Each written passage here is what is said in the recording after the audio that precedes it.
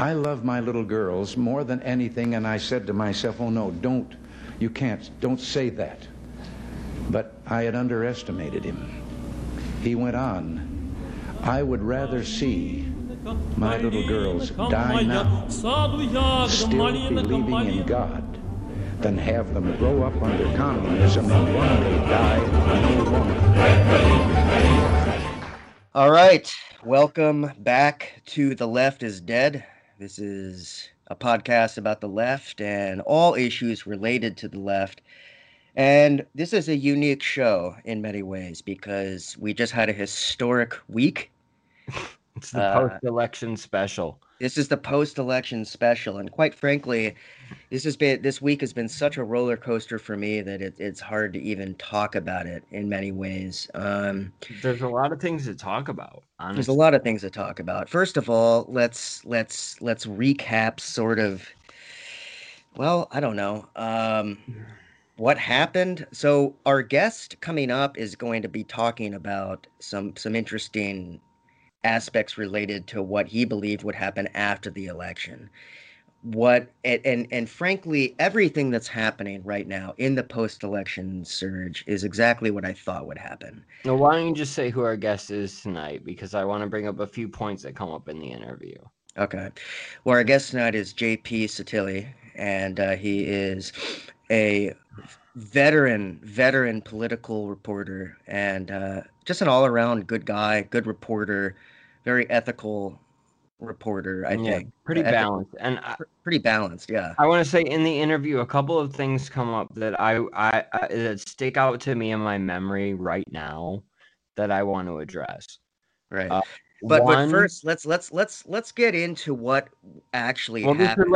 This relates to the election, so I just want to get it out there while I still have this in my mind. Trust me, I'll lose Sorry, buddy. Sorry, I'm eating dumplings right now, so I'm extremely hyped.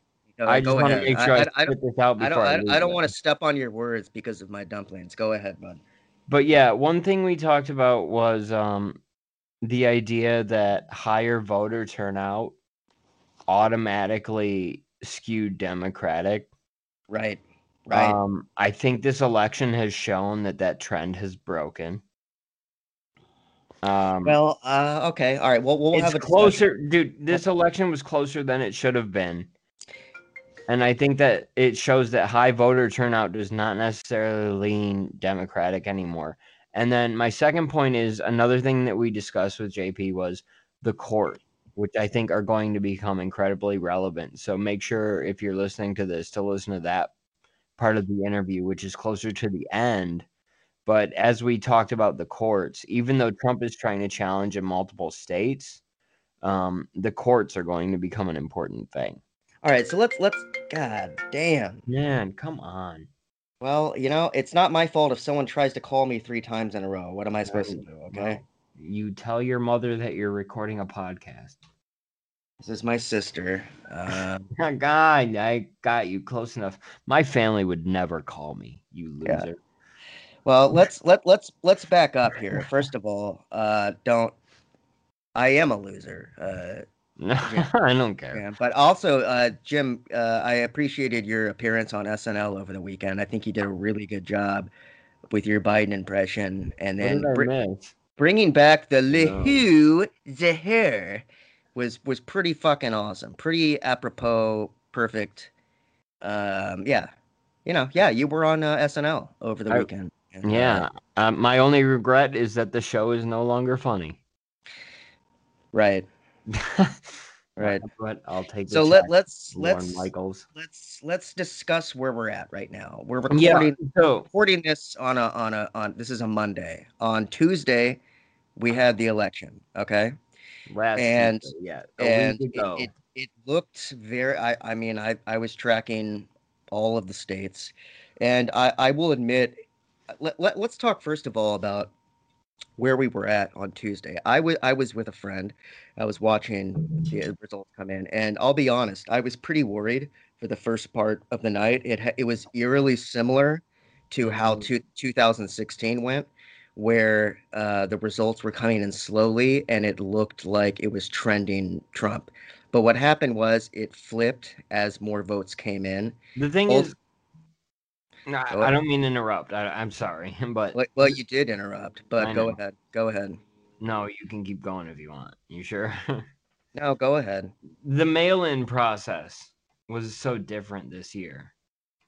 I think that's what was like separated from 2016. Sure, that was a big. I think That was you're a big about to issue. touch on that, so I'm sorry. No worries, man. And look, it's important to remember that a lot of these states had record mail-in votes, but they're not allowed legally to count them until election day. So a lot of the delays that we saw with the reporting of who is up had to do with that fact. Now, some states were so far in the margins of certain candidates they were able to call it. But states like Arizona actually went fairly soon. But states like Michigan and Pennsylvania came much later. But yeah, absolutely. This idea that the election has to be called on the night of the election is just totally absurd. Here in Pennsylvania, where we have a Democratic governor but a Republican legislature. That's right. Wait. Yeah, that's right. You're in Pennsylvania. I thought you were in Michigan. No, I thought you were in Michigan. I am in Michigan. Okay, then why are you saying here in Pennsylvania? I'm saying we both had the same rules. Oh, okay. Because we have a Republican legislature and a Democratic governor. The rule was that we couldn't start counting till election day. But one problem I see coming up for Trump is that the Supreme Court actually validated Pennsylvania's decision to not count ballots until election day and gave them 3 days to do it. So if Trump attempts to go to the court to overturn that, there may be a problem. Well, look, I'm in Oregon, but here in California, no, just kidding. Yeah, no, look, okay, so what Jim is referring to is the fact that basically we had a pretty good sense that Biden was going to win as soon as Michigan and Arizona and Nevada results really started trickling in, and those were trending hard. Now, granted, this was a close election in all of the key states that decided it. We're talking about 10, 20, 30,000 vote margins, which is close. It's too close for what they sold. Absolutely. We're going to get to that. But in terms of counting to an election, in terms of what a close election actually means, no, it's not that close. 20,000 votes is a lot, okay? 30,000 votes is a lot. 40,000 votes, that's a lot. You can recount it if you want, but you're not going to get a different result. So ultimately, they waited to call the election until Saturday morning when Pennsylvania came in. I don't know exactly why they waited so long, but I think they wanted to be sure. At this point, Trump has lost 4 states that he would need to win in order to hit 270. Okay. That's where he's challenging.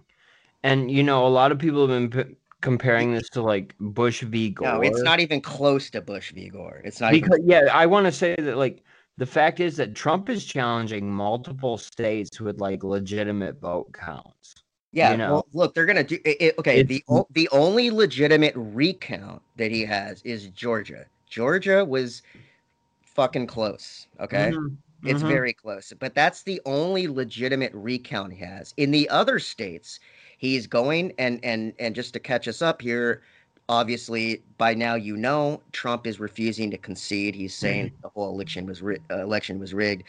But his only legal avenue here is to provide evidence that 4 different states were rigged against him, and he's not going to do it. It's not going to happen.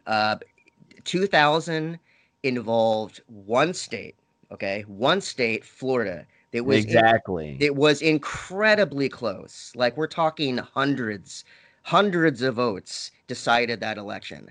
With Trump, we're talking about 4 states and tens of thousands of votes that decided it. So this is not even going to happen. It's not going to happen. There's no chance. Trump lost this fucking election. It's over. It's over. In Florida, I mean, they stopped the recount at a time in a state where one of the candidates' brother was in charge of the Supreme Court. You know, Are you Jeb talking about Bush. in 2000? Oh, yeah. Yeah, Jeb was the governor of Florida at the time.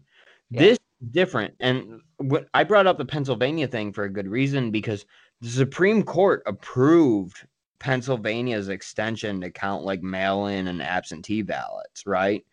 So how is Trump going to go to the Supreme Court or even an Well, appeals court? he's not even going to get to the Supreme Court. That's what I'm saying. But You the can't irony do of it what because Trump is the saying Supreme is Court already granted permission for this, right? the first couple days he was saying stop the count. Okay, they quickly stopped saying that because they realized, oh wait, we're fucking down. Okay, so we can't stop the count if you're down because they're fucking childish morons. So they forgot that you actually have to get more votes on the other side. Now they're saying that there was fraud.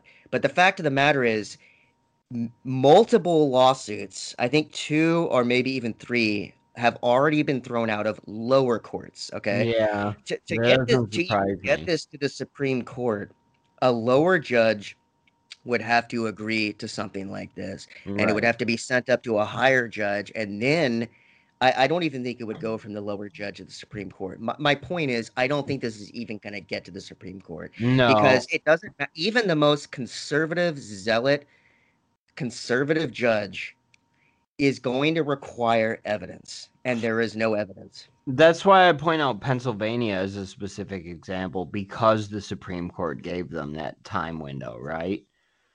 So there's no way an appeals court judge, a lower judge, is going to be like, there's no way an appeals court judge is going to have the gall to rule against the Supreme Court decision and then decide to send it back up to the Supreme Court. Right. Yeah, there's no path. Exactly. They There's would so never many do things that. going against him.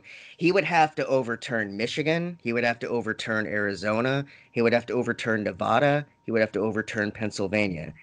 Like Right. even doing one of those would be extremely problematic. Yeah, Extremely. and like you said, honestly, even if he manages one, this is not 2000. It is not hinging on one state. Well, I hope he doesn't get one because, quite frankly, I don't want them to be given any oxygen in this. I'd rather he not either, but even if he does, it's not enough. No, but they're gonna try. I mean, Jim, I think it's gonna go. I think it's gonna go beyond. I think they're gonna try it in the courts, but I think it's gonna go beyond the courts. I think these MAGA people. I think they are actually going to try to intimidate the state legislatures that are GOP run. I think they're going to try and actually intimidate the electors. And actually have the legislatures in those GOP states overturn the electors. I think they're going to try and do that. I'm not kidding. I think they're straight up going to do anything they can. And Nevada's going to be a target, I think. I think anything they can do is going to be a target. I mean, thank God this is not down to one state or 2 states. Yeah, that's the thing. That's what makes me so confident that it's over. Right. I mean, and we can get into what this means for a Biden administration in a little bit. Perhaps in the conclusion. Yeah, let's save that for the next episode. Yeah, but I mean, look, this is and just today, we waited till the day to record this, but Mitch McConnell is now saying that he's on board with recounts. Now, look, this is purely just Mitch McConnell and the GOP being terrified of the MAGA base, and at this point, they're making a calculation that it is worth seeing through the lawsuits to not piss off the MAGA base, I think. Yeah. Let them. This is a way of dispelling their anger gradually over time. I think that's what Mitch McConnell is counting on. Because quite frankly, I think Mitch McConnell would rather have Biden than Trump at this point. He's got what he wanted in terms of judges, both federal and Supreme Court. I think Mitch McConnell would rather have Biden at this point. If you listen to interviews with like the newly elected Republicans and stuff like that, they won't fully endorse Trump's like conspiracies about the vote count. But they'll say like, oh, he deserves, like, if he has like credible evidence, he deserves his day in court. You know what I mean? They don't like him, but they know they can't fully disown him. Right. And honestly, I think that's what this interview with JP covers. So why don't we kind of like wrap this ending up now? But I would like to say that next week, let's have a guest on who's going to talk about like what a Biden foreign policy will look like. Right, we're gonna do that, yeah. And fortunately, while admittedly this interview was recorded prior to the election, most of the issues actually pertain, pretty much all of it pertains to all of the issues we talk about are still relevant. Yeah, what was discussed was about the election and what would happen either way, so it still remains relevant. I agree. All right. So, yeah, I say that's it. Let's get into our interview with JP Sears. We recorded what, a week ago? Yeah, JP Sottile is coming up here in a minute, and thank you guys for listening. All right. In Frankfurt and got sipped out in Cologne. And you're at the rattling step trains as you lay there all alone. Frank Ryan bought you whiskey in a brothel in Madrid. And you take some fucking black shirt who is cursing all the yids. And a sick bit of Coot Cullen will kneel and say a prayer. But it goes a rattling at the door and the devil's in the chair.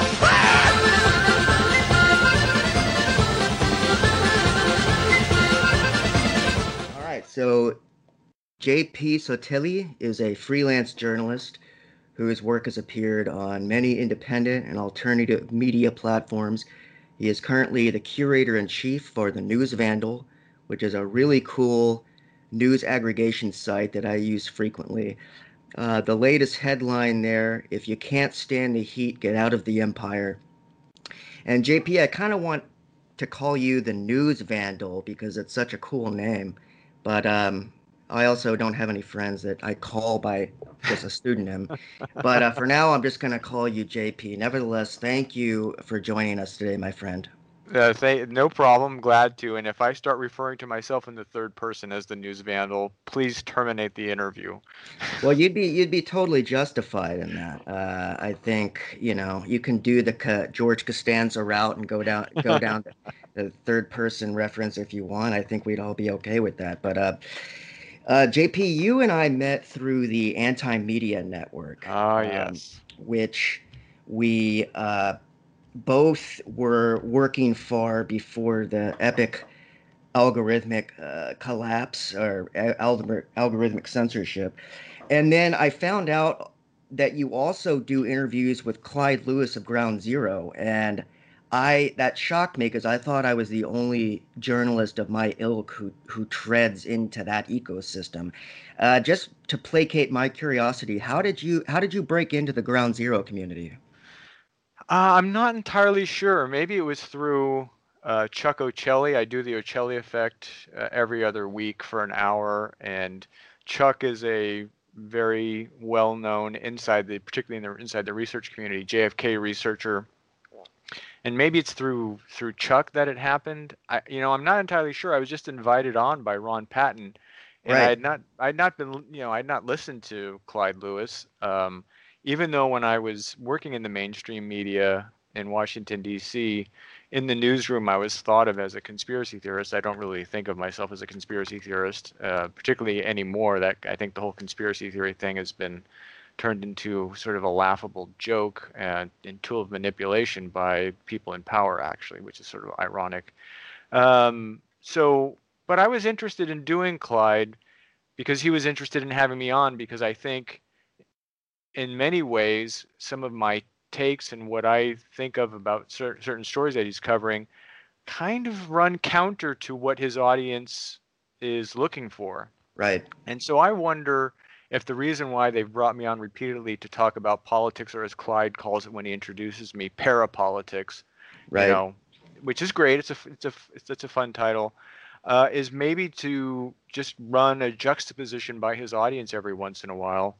And, if I can get one person to understand that the deep state is not what Trump calls the deep state, but it's actually the center of a Venn diagram. If you were to take a Venn diagram and make it up of big oil, big defense, and Wall Street, and turn those three circles into a Venn diagram, at the center is what I think the real deep state is, and has been since the beginning of the military-industrial complex after the end of World War II. Not a group of bureaucrats who sit around in the State Department and plot the overthrow of Donald Trump's administration. So, and you know, the irony being that Donald Trump is actually a servant of the real deep state. You hear me?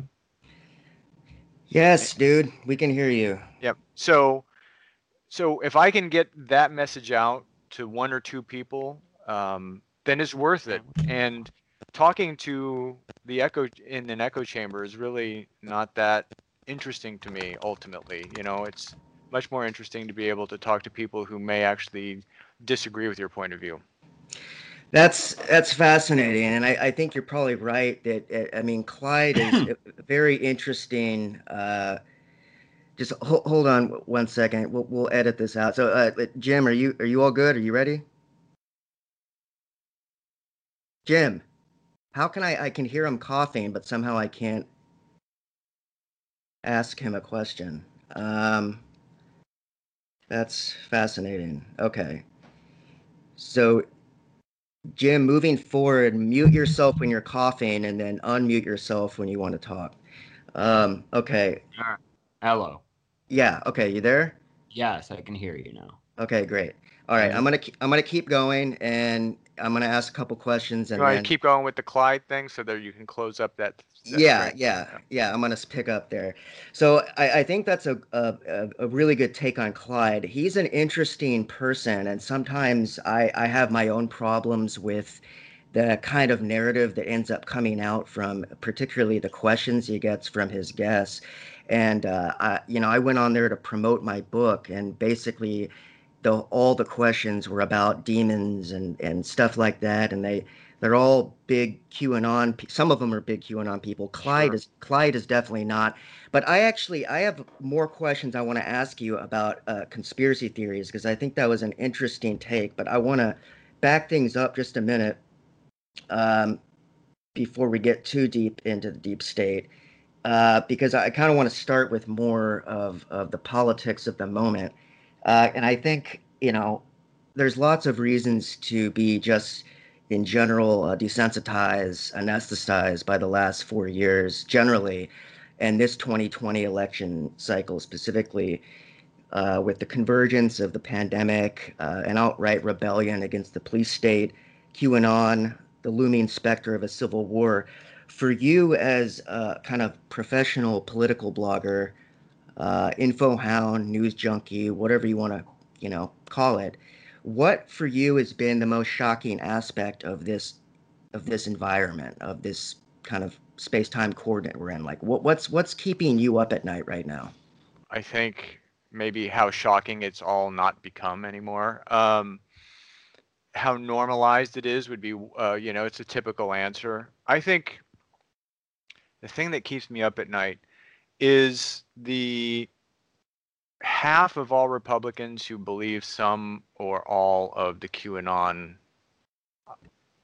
narrative, and how you move forward in a nation. Let's just postulate that as this all looks on paper, it's going to play out with Joe Biden winning. Okay. So Joe Biden wins, maybe the Democrats get to 51 in the Senate, which seems reachable. And you have this shift of power. You're going to get a big exhale across the United States and particularly around the world. And what's going to happen next?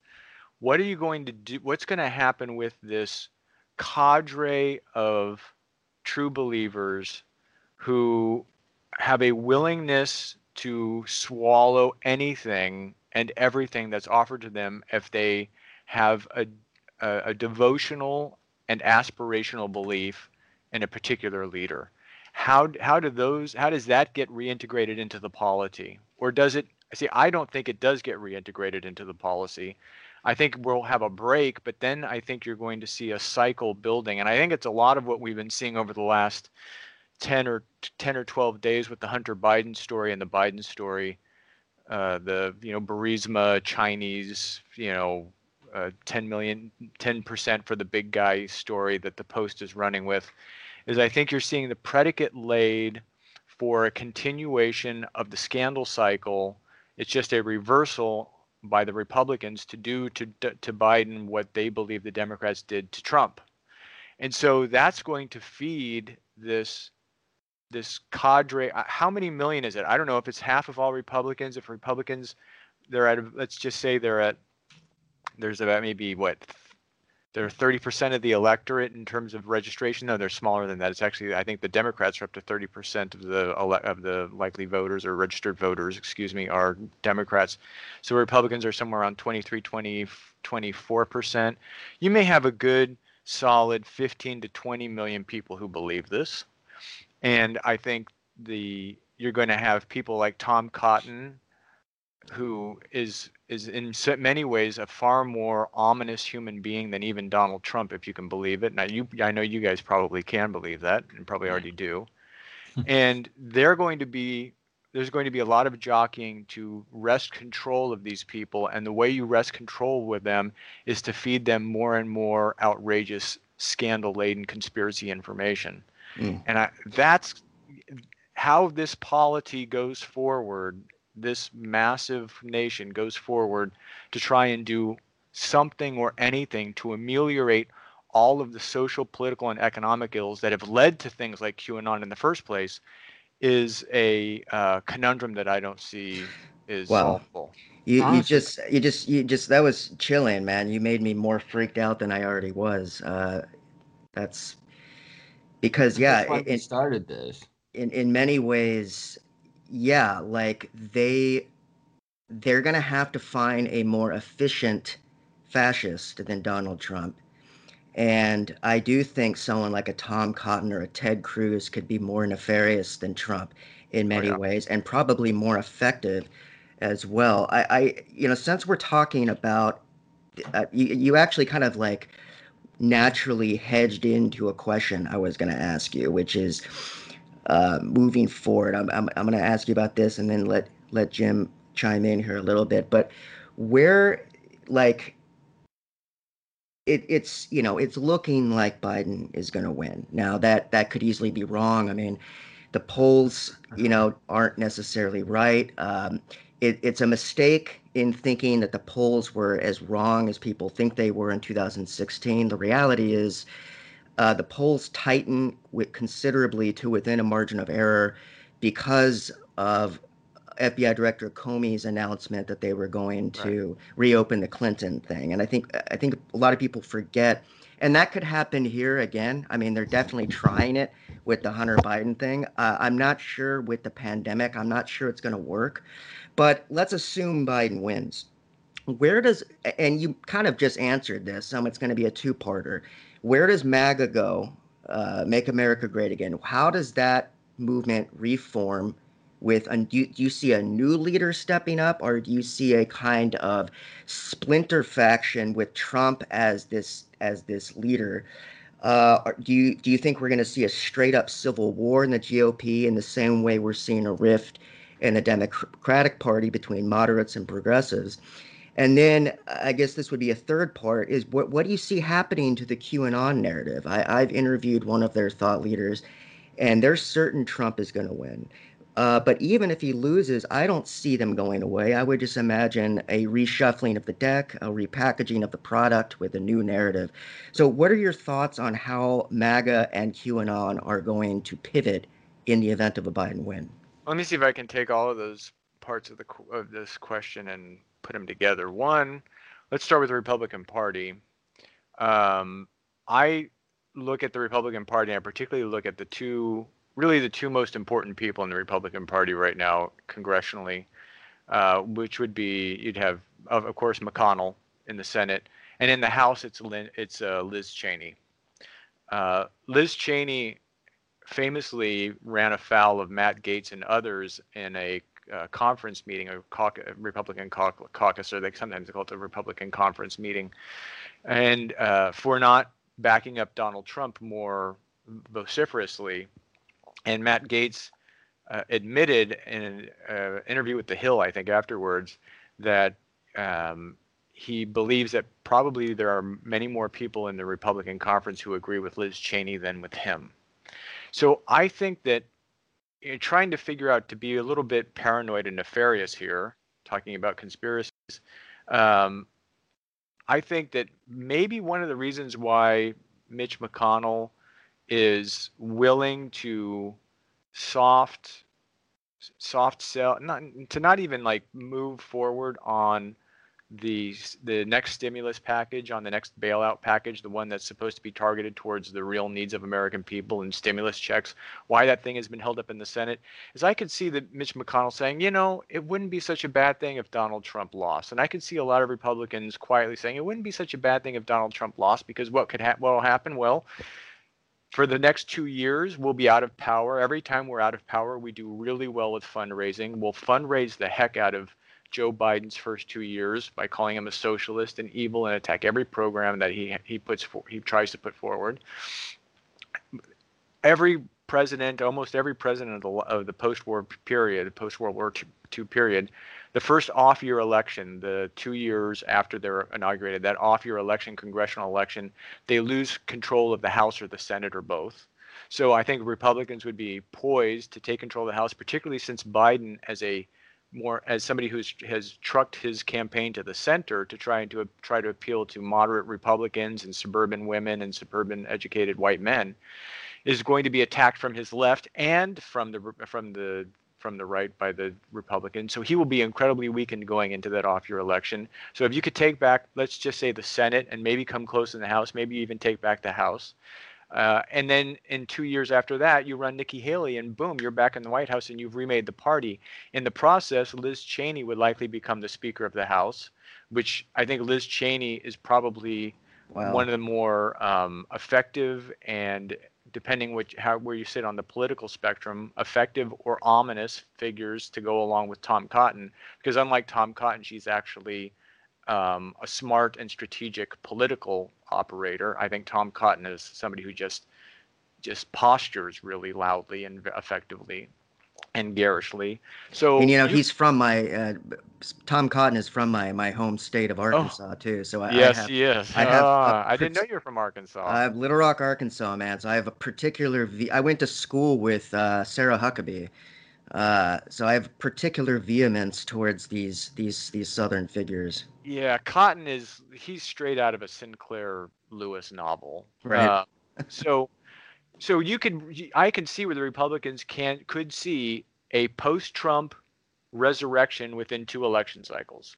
And so will there, if that happens, this is what you were essentially postulating with your question, there could be a splintering of MAGA world, because Donald Trump, if nothing else, with his campaign, what I've seen, he's either incredibly stupid, which I think is a possibility in terms of political strategy, because I can make a case that in many ways he really got lucky in 2016, because if Joe Biden was running in 2016, he's not the president. I mean, he had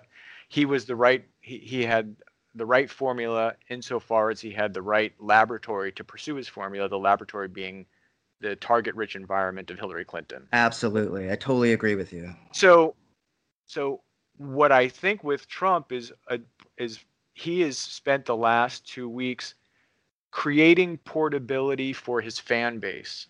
What I mean by that is a fan base that he can take with him to OAN, maybe Right. Fox, but probably not Fox, but maybe OAN, or start up a whole new, network, which Guo Wengui, which is he's the Chinese billionaire that had the yacht that Bannon was arrested on. They've been trying to build a media empire, and it hasn't gone well yet. But if you had Donald Trump, you would immediately get 15 million people tuning in every day. Well, and not just TV, but also all their bitching about algorithmic censorship. I think it's inevitable they're going to create a new social media branch as well. Other than Parler, something other than Parler, most likely. And then you have the other thing is that I think, Limbaugh is getting to his sort of end of life scenario, and that audience could be portable too, or at least hand-offable, if that's a word, to Donald Trump. And then you would have Donald Trump as a titanic political infotainment media figure who could spend the next 4 years hammering away at Joe Biden and prepping himself for a return run in 4 years, okay, instead of Nikki Haley, or to challenge Nikki Haley, or he could hand that off to Don Jr., who I think is the guy who is being groomed to take over. So I think too, man. So I swear, this is why I wanted to have you on, man. You just, you're giving me chills, man, because I think what you're saying is so plausible.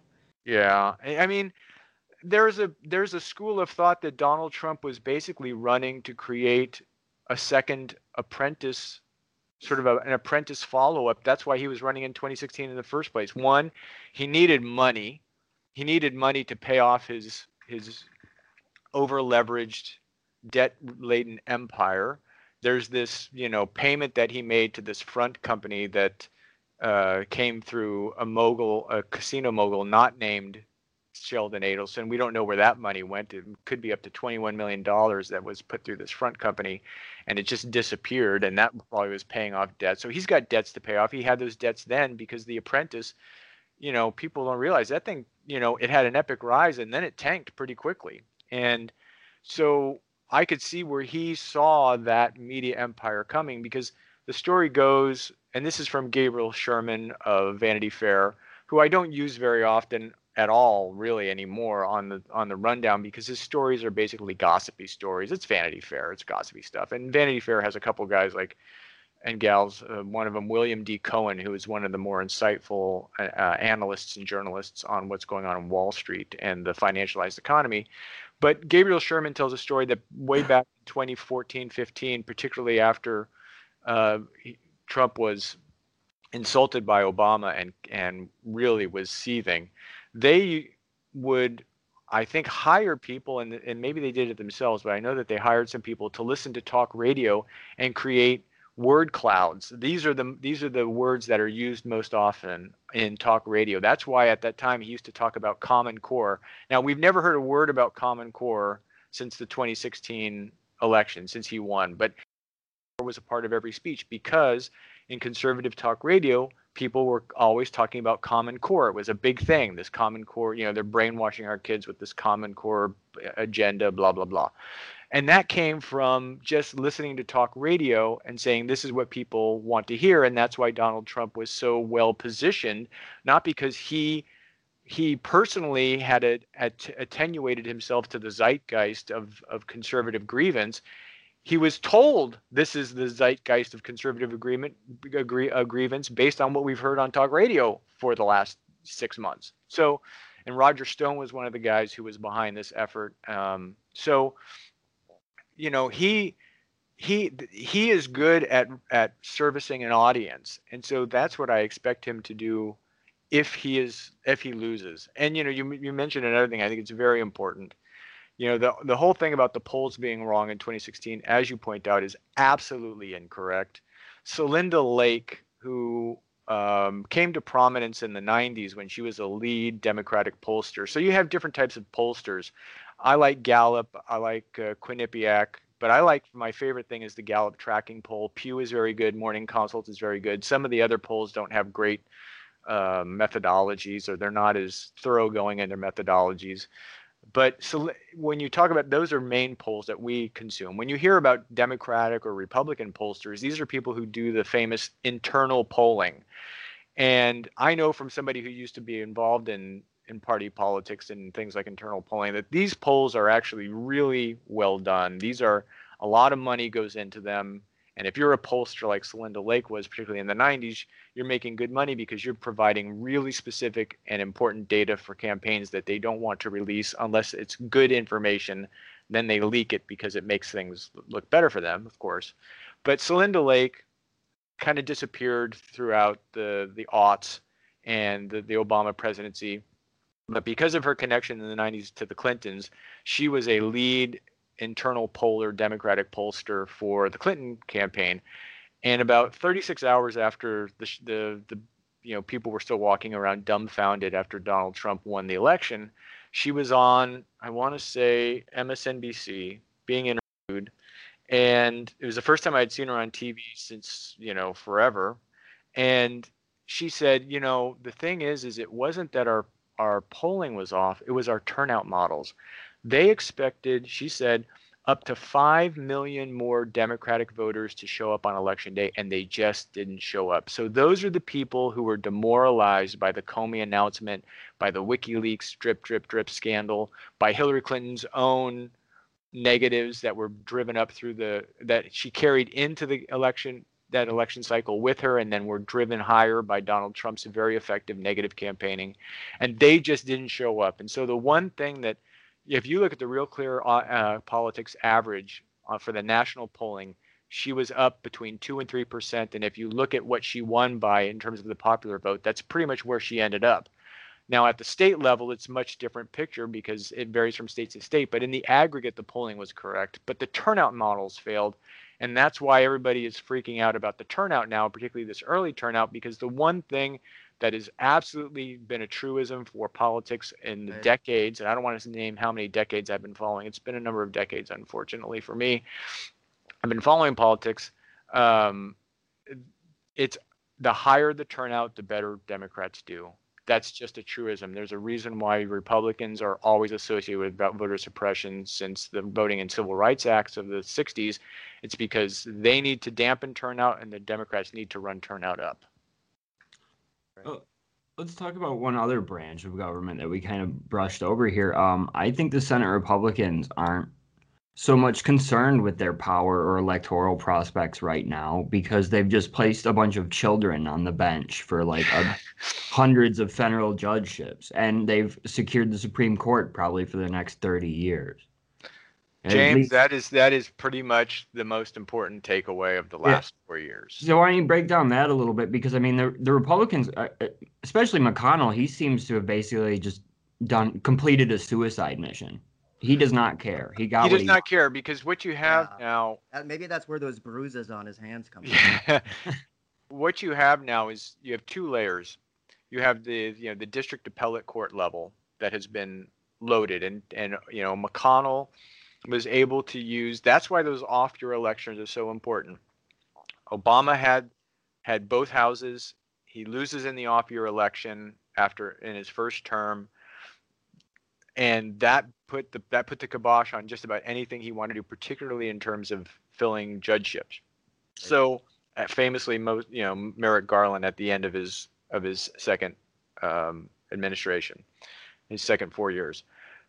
So by filling those up that he said, what they've created is essentially a multi-generational bulwark against legislative action. They have created a long-term de facto veto of legislative proposals, legislative action, things that are signed into law. Even if the Democrats have the House, the Senate, and the presidency for the next 20 years, right? It'll happen at the appellate court level. It may never even get to the Supreme Court, but it's likely to get to the Supreme Court. And there you have it, the veto. The veto, they've always wanted the line item veto for the president. They're very big on this sort of ability to veto legislative action because it gets back to the same reason why they suppress votes and the Democrats don't. Because in the aggregate, the American people are moving further and further away from their policy agenda with every passing 2 and 4 year election cycle. And so the only way that they can mitigate the loss of popular support for their policies, which peaked, I would say there were two peaks. One peak was the Reagan years. That was a peak.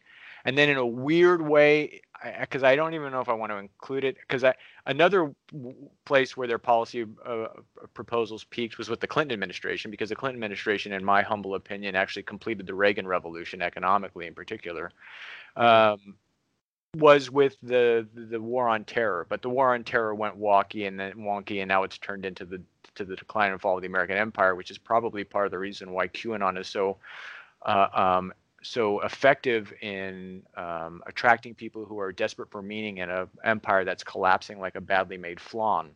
I stole that from Eddie Izzard, by the way. I need to credit him for that. So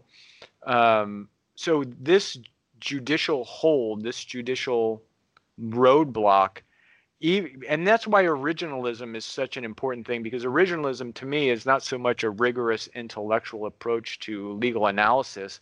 It's a intellectual fig leaf for an ideological approach that tries to limit the ability of the legislative branch to respond to the changing social, political, and economic mores and policy agendas of the mass of Americans, the majority of Americans. It's a minority rule style of governance through jurisprudence. And that is going to be a very hard thing to undo, because, one of the things that you could have is, let's just say Medicare for all, not in this administration, but I think that within 2 or 3 election cycles, I can see Medicare for all finally being passed, and that could be thrown out as unconstitutional, in spite of the fact that the legislative branch is the first branch of governance outlined in the Constitution. They know that they've got this. That's why they like them young, and they like them religious and ideological, because those people will be there for a long time to put the kibosh on anything that the general will of the American people produces through legislative action. Presuming that they can't overturn. I mean, it's going to be like you said. McConnell's biggest accomplishment is probably the bogarting, not bogarting, stopping Obama's. You can call it bogarting. No, well, yeah, bogarting, but it's definitely minority rule. But what he did, it's a 2-part thing. Not only was he able to stop Obama from filling any federal judiciary seats, he has stuffed them like a tin can of sardines since he's been in office. That's going to be hard. The only thing that I think is going to take care of that is time. But with the Supreme Court, and I have a later question I want to ask you about what Biden could do. But I mean, are you one of these people that thinks expanding the court could be an answer to what you were just talking about? I just, I guess I'm small c conservative on that kind of thing, because I think about the unleashing of the Furies. I'm old enough to remember watching the Bork hearings, and that's when the torpedoing of Bork's nomination, the last nomination, right, that was going to be sort of part of Reagan's legacy. The torpedoing of that turned into borking, became called borking. We're going to bork this guy. We're going to bork that gal. We're going to bork them. And that's when I see the Furies being unleashed, the constant retribution for the last attempt to destroy a nominee that was important to the party in power. And I think if you get into court expansion, you're opening up a Pandora's box, not just of continual expansion of the court, but you are handing your opponents a bankable, money raising gold mine issue that they're going to be able to use to perpetuate their own political agenda and maybe toss you out. Now, but what's the alternative? Can I say? Well, let me go ahead. Sorry. Well, okay. Now that would be the reality of, say, Joe Biden packed the courts, right? Yeah. This is what would happen. Now, what if there was, as you said, the majority of the country does favor more progressive policies. That's been borne out time and time again. So if there was an administration providing progressive policies and that also packing the court, but this is an administration hypothetically with a huge amount of popular will behind it and support. But could that be the solution if an actual progressive presidency were to happen, then pack the court? Yeah, because I think holding on to power via, the will. I think that's kind of the way to go, is that if you wanted to achieve this goal, I think you're going to have to be strategic, and you're going to have to play the long game. This is one thing. Another one, I've said this is one thing before when I talked about voter suppression and Democrats and Republicans. Here's another one thing. I don't know how many one things I'm going to come up with in this call, but there may be a number. So another one thing that the Republicans have done is played the long game. That's the name of McConnell's book. Yeah. I mean, they do it. This goes all the way back to Richard Viguerie in the early 70s, starting with his direct mail inciting of conservative Christians to become activist members of the Republican Party, and they started at the level of school boards. They started winning school board elections. That they were thinking eventually the presidency, today the school board. I think what I've seen in progressives over the last, 25 years, and even the Democratic Party in general, which is much more enamored with young, charismatic leaders that they want to run for president. They put all their hopes in Bill Clinton and Obama, and they go, wow, now we've got our savior. And then that one individual cannot make on their own the transformation that they want because they don't have the infrastructure from the local, county, state, and then congressional level all the way up to try and produce the results that they want to produce, because you have to have the machinery in place to get that end goal. And so, James, what you're proposing makes a lot of sense in terms of, I think what you do is you take a big case. Like if you can get to if you had this progressive presidency and you had a progressive Congress and you could get Medicare for all and you get it passed, then it would be challenged in the courts. And then if you had this thing and it was very popular and people were behind it and it gets overturned by the courts, then you can make your case. You can say, look, the court itself is an anti-democratic ideological force that needs to be balanced out by a nation that has grown well beyond the original parameters that was the structure for having a 9-person Supreme Court. That's why we're going to 11. We're going to 11 because we have a court that better represents the will of the people. And you can make that argument to the people. That's one of the reasons why I think, I look back, here's a weird tangent. The first 5 days of Donald Trump's presidency were very strange.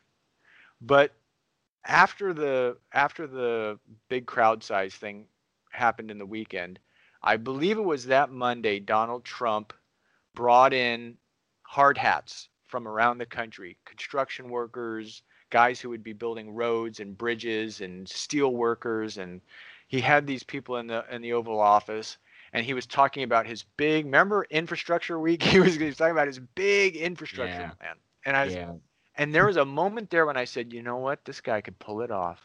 If he gets through $1 trillion infrastructure plan and he rebuilds roads and bridges, and people the road they were driving on last year is suddenly smooth and their muffler is not falling off and they don't have to spend $150 every 2 months to try and fix their car or whatever it is. Because what the roads do to our cars is incredible, right? So, it sounded like Donald Trump. What the roads do is incredible. We got to solve that. Man, that was scary. So I was like, man, if he does this, he will have a successful presidency. Of course, it didn't happen.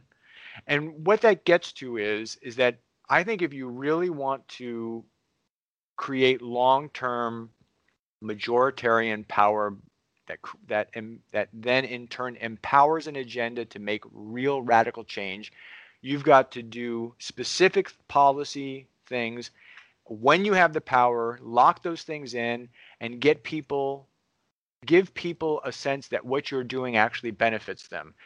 The ACA, Obamacare, is such a great example. When the ACA was being proposed and then came out, I admit this. You will find my piece. I think it was on, at that time, Fire Dog Lake. It's on my website. And I think I did a couple other pieces where I criticized the ACA as a giant trough of money, reliable money for a health insurance industry. Health insurance is not health care, I said. We're giving money to the health insurance industry. Look at what a big boondoggle this is. It's blah, blah, blah. So I criticized it. Now I look back and I go, you know what? I was wrong. Because what Obama and the Democrats knew at that time is that we can't do Medicare for all now, but let's lock this set of benefits in today. And then over time, people will suddenly realize that, you know what, this is probably a good idea.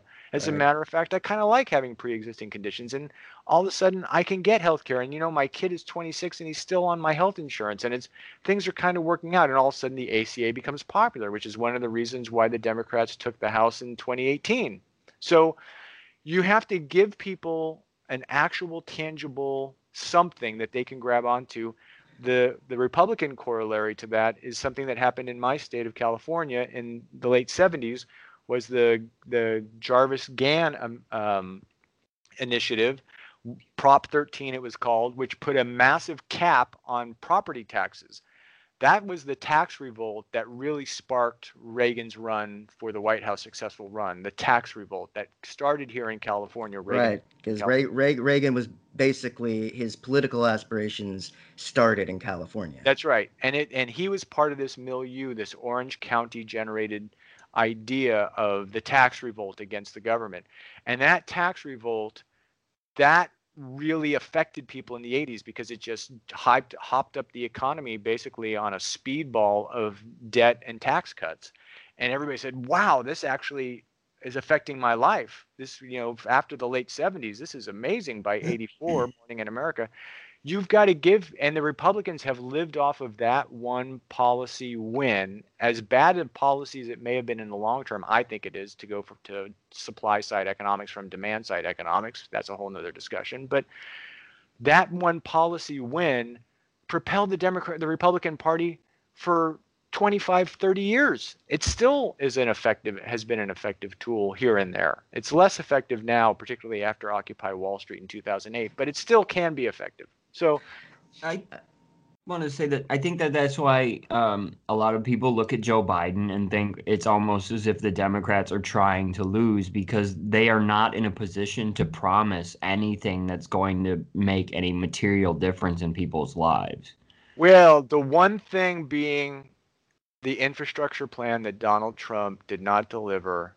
If the Democrats deliver that in the first year, I think that will be a fundamental game changer, because that's a return to demand side economics, and that's the Keynesian as opposed to the Milton Friedman-esque or Milton Friedmanism, the Keynesianism approach to the economy, which is to put capital into the hands of people who spend in the working and middle classes, so that they can go out and drive the economy through insertion of money into the economy directly, as opposed to giving money to a bunch of people essentially playing at a casino, give them, free loans through the Fed quantitative easing, and give them tax cuts so that they can go and gamble in the financialized economy that actually doesn't really build anything. It's really just, it's just placing bets on craps, essentially, is what the Wall Street economy is now, the stock market.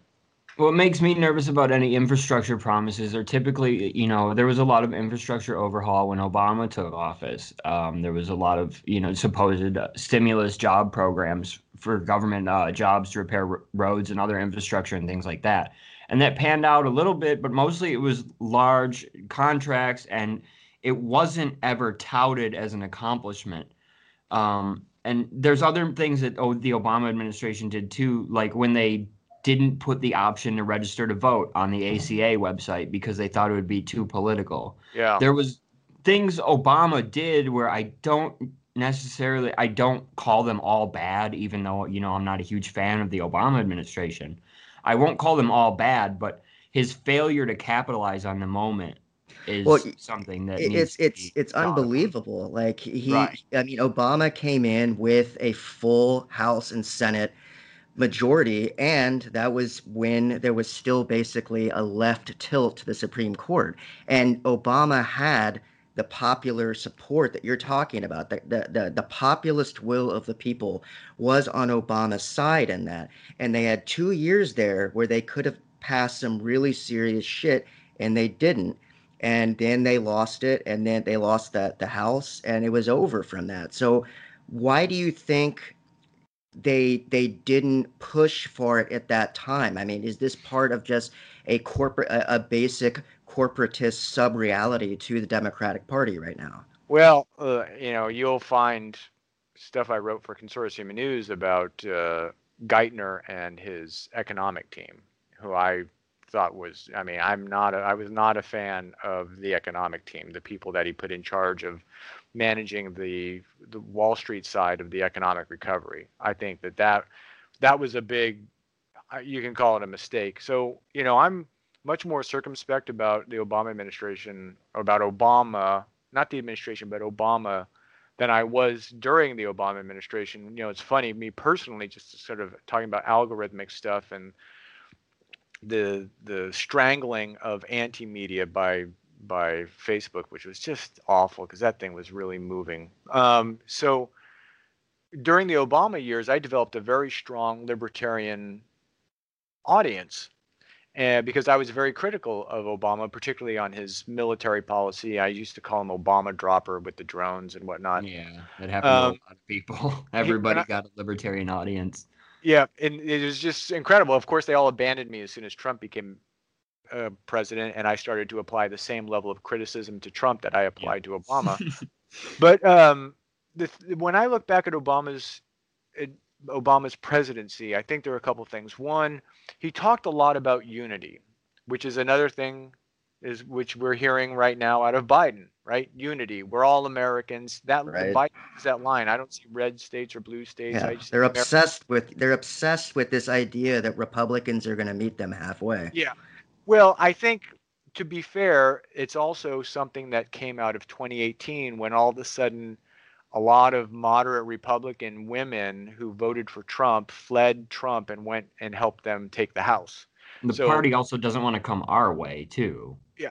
So there's an electoral reason why they're making this argument. And if there's a landslide, it will be because they took away voters that would normally be Republican voters. That's going to be a big part of it. So that's what the House was built on, the House takeover. It was really incredible how suburban women who lean Republican moved towards them. But once you have power, the thing is then you got to use the power. Even though you built this constituency, the question is, why don't you then, when you have that power, do what the Republicans do, which is just use it, regardless of the constituency you built to get the power. Exactly. Pursue your agenda. And I think that's something that Obama seemed unwilling to do, right? I mean, I know a lot of people. Now, I never voted for Obama, so I actually have a different take on how journalists should approach voting and whatnot. So, I don't have a dog in that fight. I've never been a Democrat. It's not something that I'm trying to defend the Democratic Party or anything, or defend Obama because I voted for him and I feel like after the fact, I want to make some case for why I never voted for him. What I wonder, though, about Obama is, or my sense of it is, I will never know the pressure that would come with being the first black man to win the presidency, entering the White House at a time of epic economic collapse. Mm-hmm. I will never understand that pressure. I think about what Jackie Robinson faced when he broke the color barrier in baseball, and why he was chosen was because he would not respond in kind to what was coming to him. And since Obama's election, we have seen the racist beast that has been unleashed in this country. And maybe not unleashed, the rock was turned over, and instead of them, plodding underneath a rock, they scattered everywhere and grew.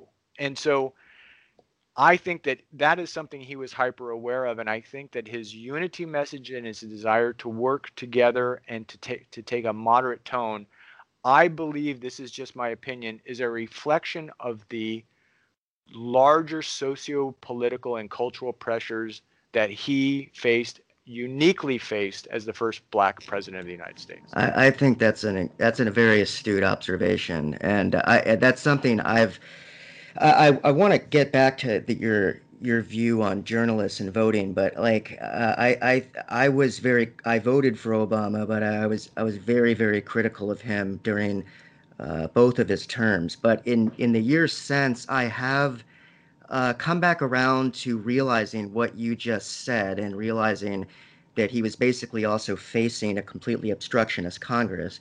But in many ways, I can see this. I mean, you're right. The Republicans play an incredible long game. And you would think that a group awaiting the imminent arrival of the second coming of Christ and the apocalypse wouldn't be so good at the long game, but they are incredibly good at it. Yes, they But are.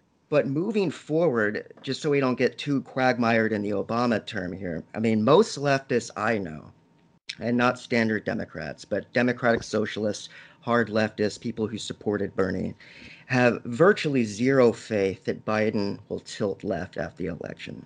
Conversely, the right wingers like Hannity and those nuts are convinced that Biden is essentially a dancing marionette controlled by Bernie Sanders and the hard left.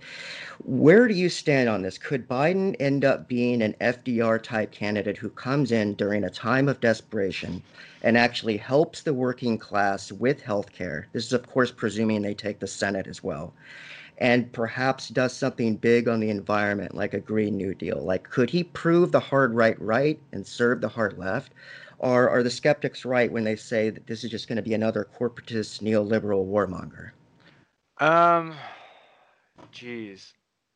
The chances of anything happening on any level to me seem absolutely slim. I mean, I think there's a part of this, it's just the stop with the kicking election. I just think people don't want Donald Trump in their head 24/7, 365 days a year. Right. And so, I think he's in a tough position. One, I don't think that Biden is the sharp political operative that he may have been 20 years ago, obviously, even 8 years ago.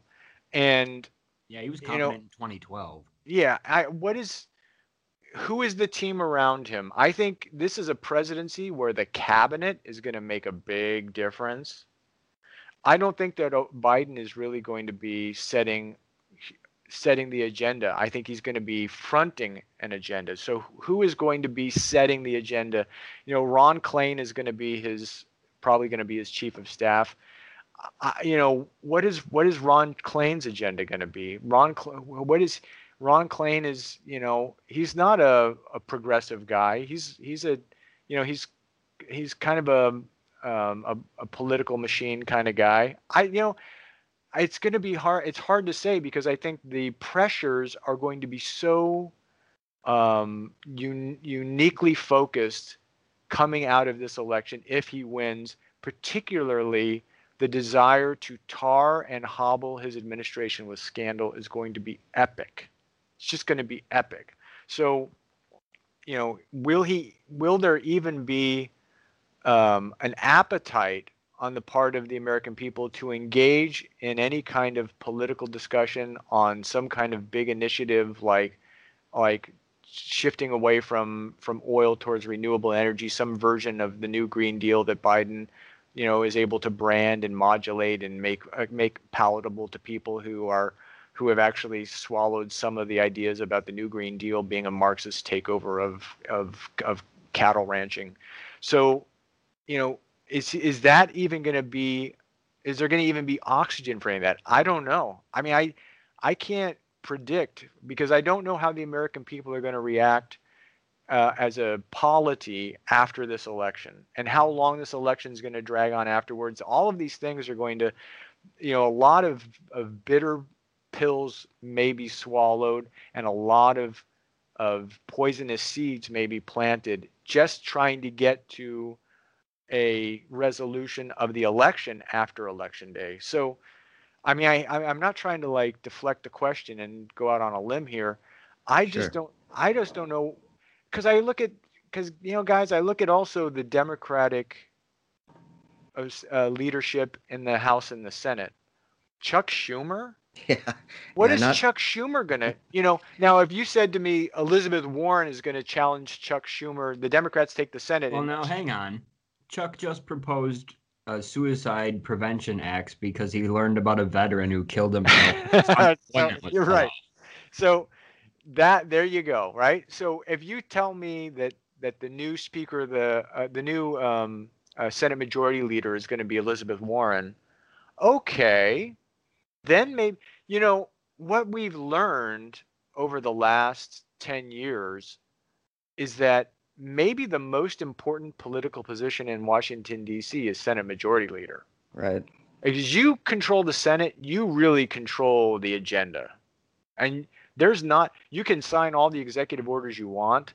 A lot of Trump's executive orders, I think, are not even enforceable. They can be overturned also by the next president. Yeah. So yeah, somebody could just go on a counter executive order spree, right? So if you really want to control the agenda, you got to have the Senate. And so Chuck Schumer and in charge of the Senate because he's earned it, because the Democrats like to play that sort of fairness game that if you've paid your dues, you get to have the position kind of thing.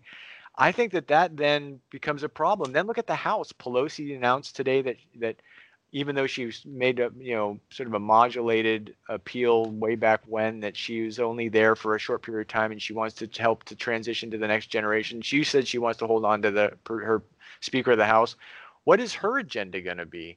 And who's going to be feeding the Democratic agenda in the House? Who are the big talents there? I mean, everybody looks at AOC, but AOC, as I've seen over the last 8 to 12 months, is starting to go along to get along, and she's starting to play ball with the with the Democratic leadership. So, because she knows that that's how the Democratic system works in the House and the Senate. But who is the big thing? Is Kamala Harris? I think Kamala Harris was an adroit pick politically for this election win, to get to this election win. But as somebody who's going to set the agenda inside the administration, I don't see her setting. I think AOC is the sleeper here. I think she's the one. I think she's going to pick up Bernie Sanders' platform, and I can see her being president sometime, and I can see her being president in 20 years. But I could see that, but maybe as like a more establishment Democrat, because as JP said, she kind of has moved to the right, because you see when the candidates who don't move to the right, like Ilhan Omar, you've seen them get primaried by out-of-state challengers with like millions of dollars behind them. And AOC seems to have at least her long-term survival in mind. And I look at AOC as a long-term Speaker of the House candidate, not a presidential candidate, because this is, there are other, I'll just give you my opinion. If I could wish for one thing, it's that over the course of the next decade and a half of my life, that the power of the presidency is radically curtailed and contained within the original constitutional limits of the president, that the president was supposed to be hemmed in by, and that the legislative branch becomes the primary branch in American governance. Whether that's going to happen, I don't know, because we are so addicted to the imperial presidency, and it fits in with our celebritainment culture to pin everything on one sort of super personality at the center of our political universe.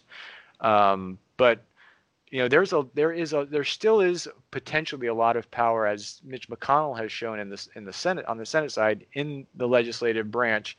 And I wonder if AOC is if she's actually smart enough to see that the job she probably would like to have, or would be best for her, is Nancy Pelosi's job and not the presidency.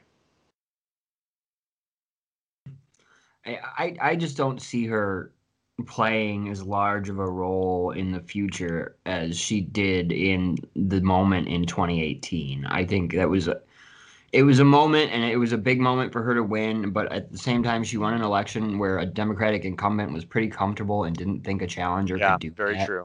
And I don't think she's as politically astute, and she already has a lot of baggage from being so public in her first few years.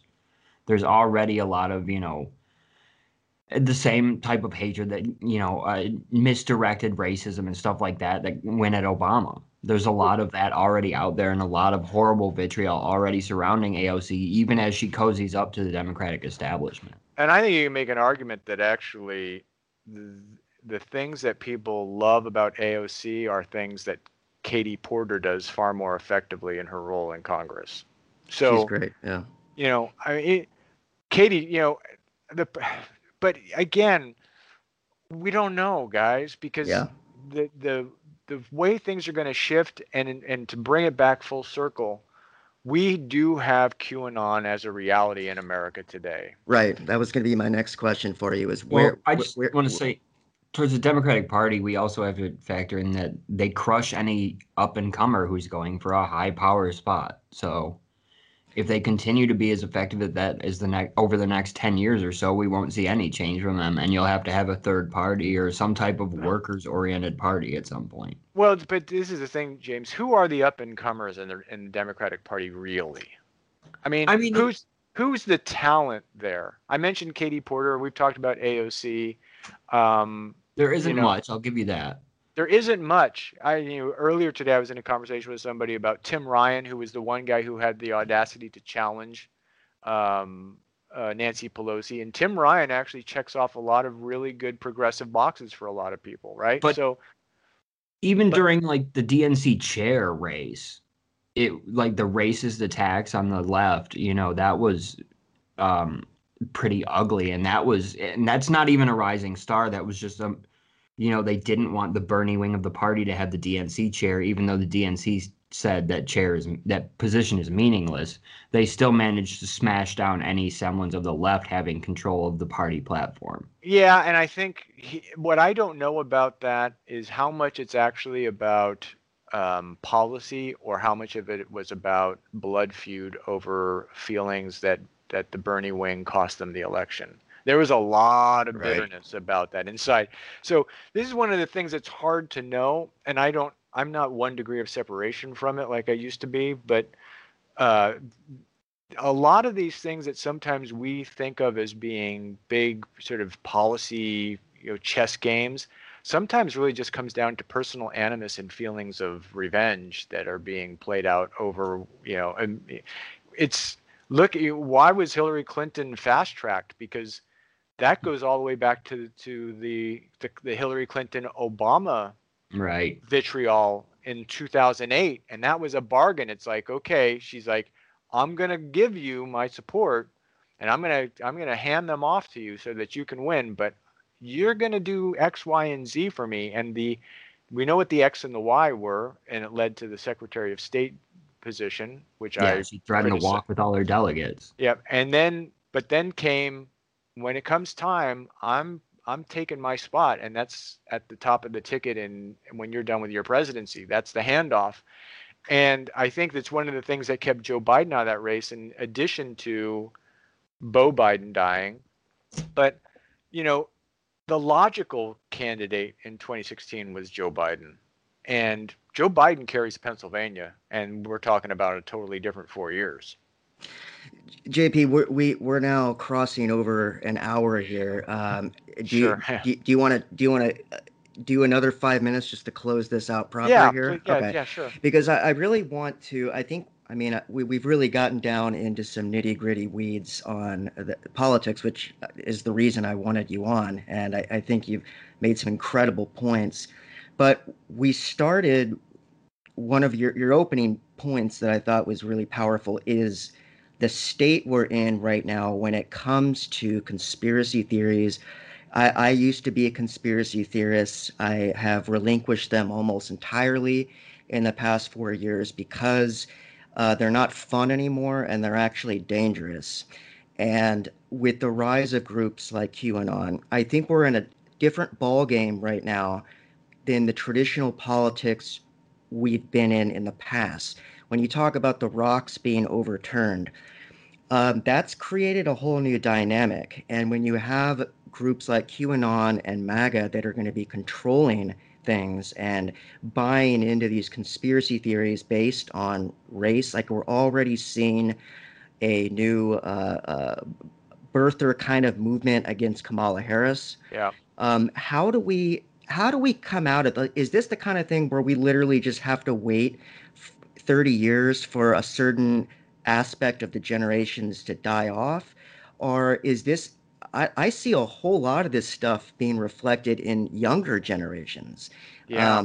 And I am genuinely terrified right now, which is that I'm not sure there is a logical response to this. It feels to me like the zeitgeist of the country right now is basically at least right now, an ideological civil war in which both sides thinks the other side is a traitor that needs to be imprisoned and executed.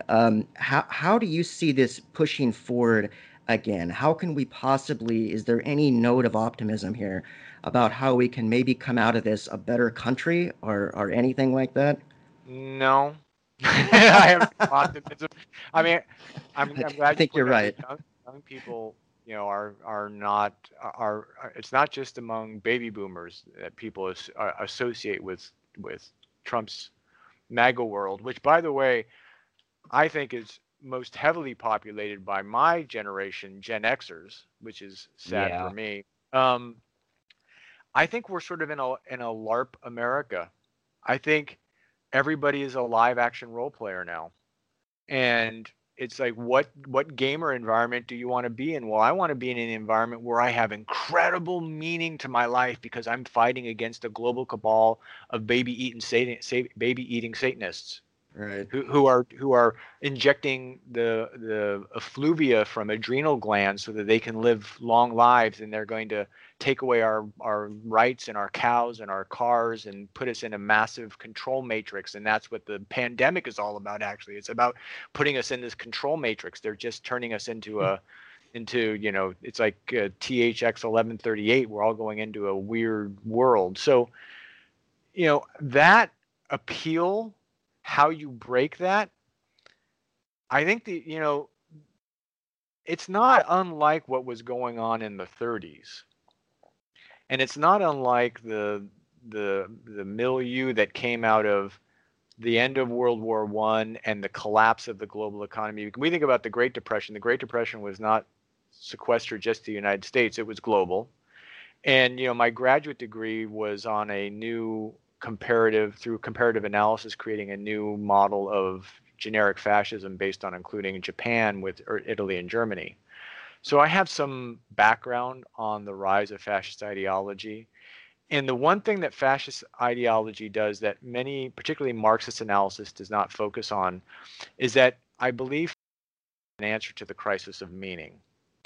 And when you feel like there's no meaning in your life, or you can't find meaning, particularly in an environment in which you have imperial collapse and economic collapse and a feeling of utter disenfranchisement, you're looking for something to give you meaning and put you in touch with a collective meaning with other individuals so that you feel like you are a constituent member of a greater whole. But also something simple. And it's got to be nice and cut and dry, binary, baby. Good and evil. Good and evil. I can get my head around that. And that's what this provides. And in an environment of where conspiracy theories, which used to be an effective tool that alternative thinkers would use to try and make sense of fact patterns that did not match the official narrative. That's what conspiracy theories to me used to be. Here's a fact pattern. It does not match the official narrative. Let's put those together and see if we can figure out what actually happened. That's gone. Now conspiracy theories is really kind of meta level LARPing, where you're just creating this alternative reality to manipulate. And way back when the CIA, and we have the document, created the idea of the conspiracy theory to deal with Jim Garrison and his investigation, they said, let's call it conspiracy theory. We actually have the document. It's been declassified. It was 68, I think it was. I've written about it. I actually wrote about it for Anti-Media. One of the last things I wrote for Anti-Media was when I called Donald Trump the Hindenburg of all conspiracy theories. So, that the idea of power was to undermine the questioning of fact patterns that didn't match official narratives by calling them conspiracy theories. And I think what has happened, particularly with Donald Trump, it is now understood that conspiracy theories themselves it's not a way of trying to undermine inquiry. They can be weaponized and used to modulate and direct the behavior of populations you wish to control. Right. Oh my God, I think you're totally right, man. With that, guys, I don't know how we're going to overcome that, because we're in a weird postmodernist nebulous zone where we don't know what truth is. We don't know what meaning is. And maybe the only thing I'll give you one ray of hope. And because I've spent a lot of time on military Keynesianism, and it's a hobby of mine, and I've written about it a number of times, and I'm very interested in military Keynesianism. And one of the things that I find most interesting about military Keynesianism, which is one of the things that actually libertarians are attracted to with me, because I go, pick apart military Keynesianism, is that it actually shows, it's like a test case that Keynesianism actually works. Like, when you give people living and healthcare and a future and real material investment in the political process, because there's a reason why we have the defense budget, right? It's because people vote for people who promote the defense budget. Why? Because their jobs depend upon it. And so if you could get a Keynesian feedback loop in something other than the military, you might be able to generate what FDR generated, because that was FDR's trick. He took Keynesianism and he generated a massive political movement that was broad-based, that was able to do a lot politically and a lot socially and a lot economically and a lot politically, because everybody was invested in the system because they were all participating in it economically. And if you can do that, you might be able to overcome something like QAnon, but to get there, that's a heavy lift. Wow, that's heavy stuff there, man. And you've been very generous with your time today. And I want to give you a chance now to quickly just pitch to our viewers, how they can look up more of your work. How can they sign up to receive the News Vandal news rundown, which I heavily recommend to everyone. Where can people find more of your work right now? Just go to newsvandal.com. The last year has been crazy, 2020. So I haven't done a lot of writing, although I just wrote a little thing on Sudan that'll be on antiwar.com, I think, this week. But I haven't been writing much. I normally write. I was writing often for Truth Out. I haven't written for Consortium News for a long time, since Bob Perry died. But if you go to newsvandal.com, it's spelled like it sounds. There'll be a pop-up box. You can sign up for the rundown 5 days a week. I aggregate stories. I go to hundreds of websites. If you look at it, you're going to see websites you like and websites you don't like. You're going to see opinions you agree with and opinions you don't agree with. I usually put them side by side so that I aggregate, you decide. And the way to handle the rundown is you're going to see a bunch of headlines. I never change a single headline. And the news vandalism is I vandalize the news that's out there. So what I do is I take all the headlines that are produced on a given day, news cycle, and I stack them so that if you read them in order, they tell a meta story. So you could never click on a single story I compile, and I think you'd be better informed than almost anybody you'd see on cable news. Just read the stories in order. It'll take you about 10 minutes. And it's just like reading one story, but it's reading a massive story that encapsulates the news cycle of the last 24 hours as best as I can do so. It's hard to do now because there is so much news. It is like a tidal wave. There's so many things out there. But and that comes out 5 days a week. I've been doing that for almost 10 years, 5 days a week. I've never missed a day. And so there's that. And a lot of what I've written is also on my newsvandal.com website. Stories that I've written for other outlets, I've been able to repurpose and put it there. But if you Google me, you can find me here and there, jpsottile.com. But try the rundown, see if it's up your alley, and if it is, I think you'll find it very, very interesting. There you go, folks. And I'm telling you, this is basically, in my opinion, a more educated kind of Drudge Report, and not partisan either, as he's made clear. And JP, we actually didn't even get to speak about some things I wanted to get into, like transhumanism and technology. So we might have to have you back on again. An hour on the singularity.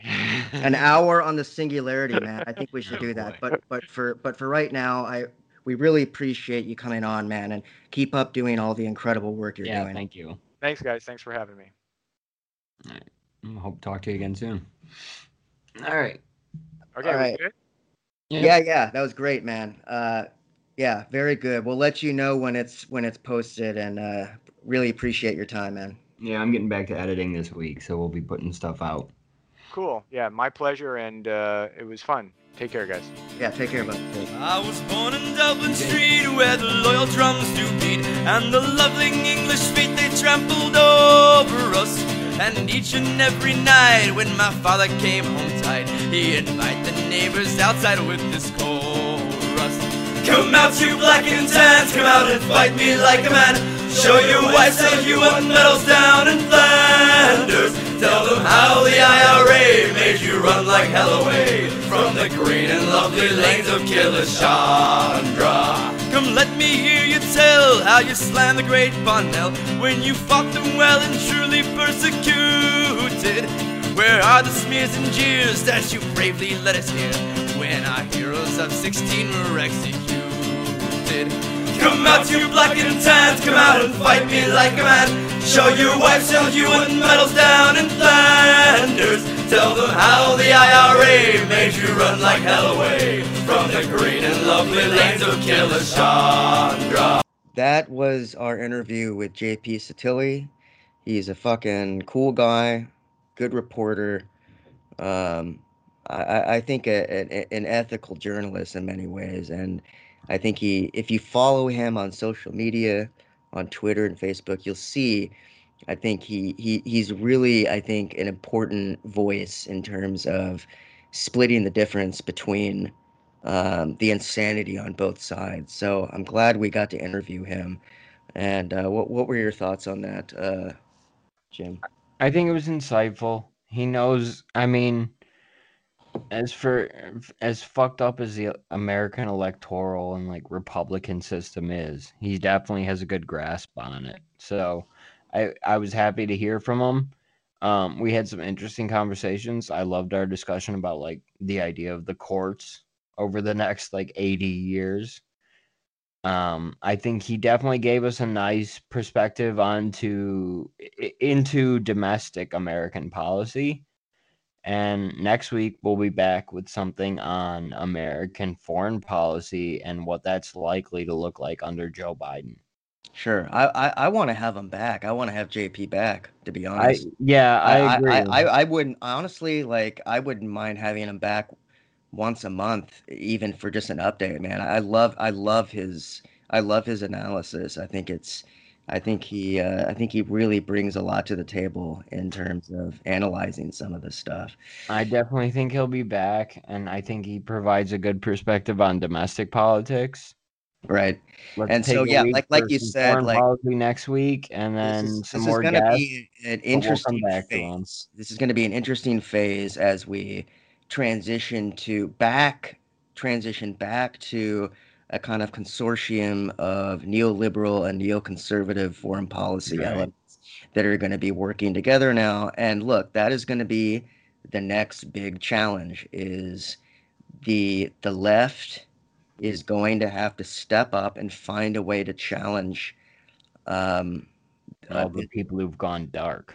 We're going to have to find a way to make it clear to them that we will not accept more wars. We will not accept if Biden is going to try and do more against Yemen. We're not going to accept that. And we will support a primary challenge to him in 2024 if he's going to do that shit. And I think that's something we'll be talking about in the next episode. Biden wants to re-enter the JCPOA with Iran, but he also believes Iran has become too powerful. So I think it's time we talk about what Biden's foreign policy will look like and where he'll be applying pressure. Absolutely. And we'll get into that'll be next week. Definitely. We'll get into more of that. But thank you all for listening. We're still kind of getting this thing going, but we're gung-ho about it, and we appreciate anyone who's listening. Absolutely, and this is all in the archive, and people will appreciate it when they hear it. So this has been another episode of The Left is Dead with your hosts, me, James Carey, and Jake Anderson. And thank you for listening. One thing with me, the nice part, I went through it. Now they say I'm immune. I feel so powerful. I'll walk into that audience. I'll walk in there. I'll kiss everyone in that audience. I'll kiss the guys and the beautiful women and Everybody, I'll just give you a big fat kiss.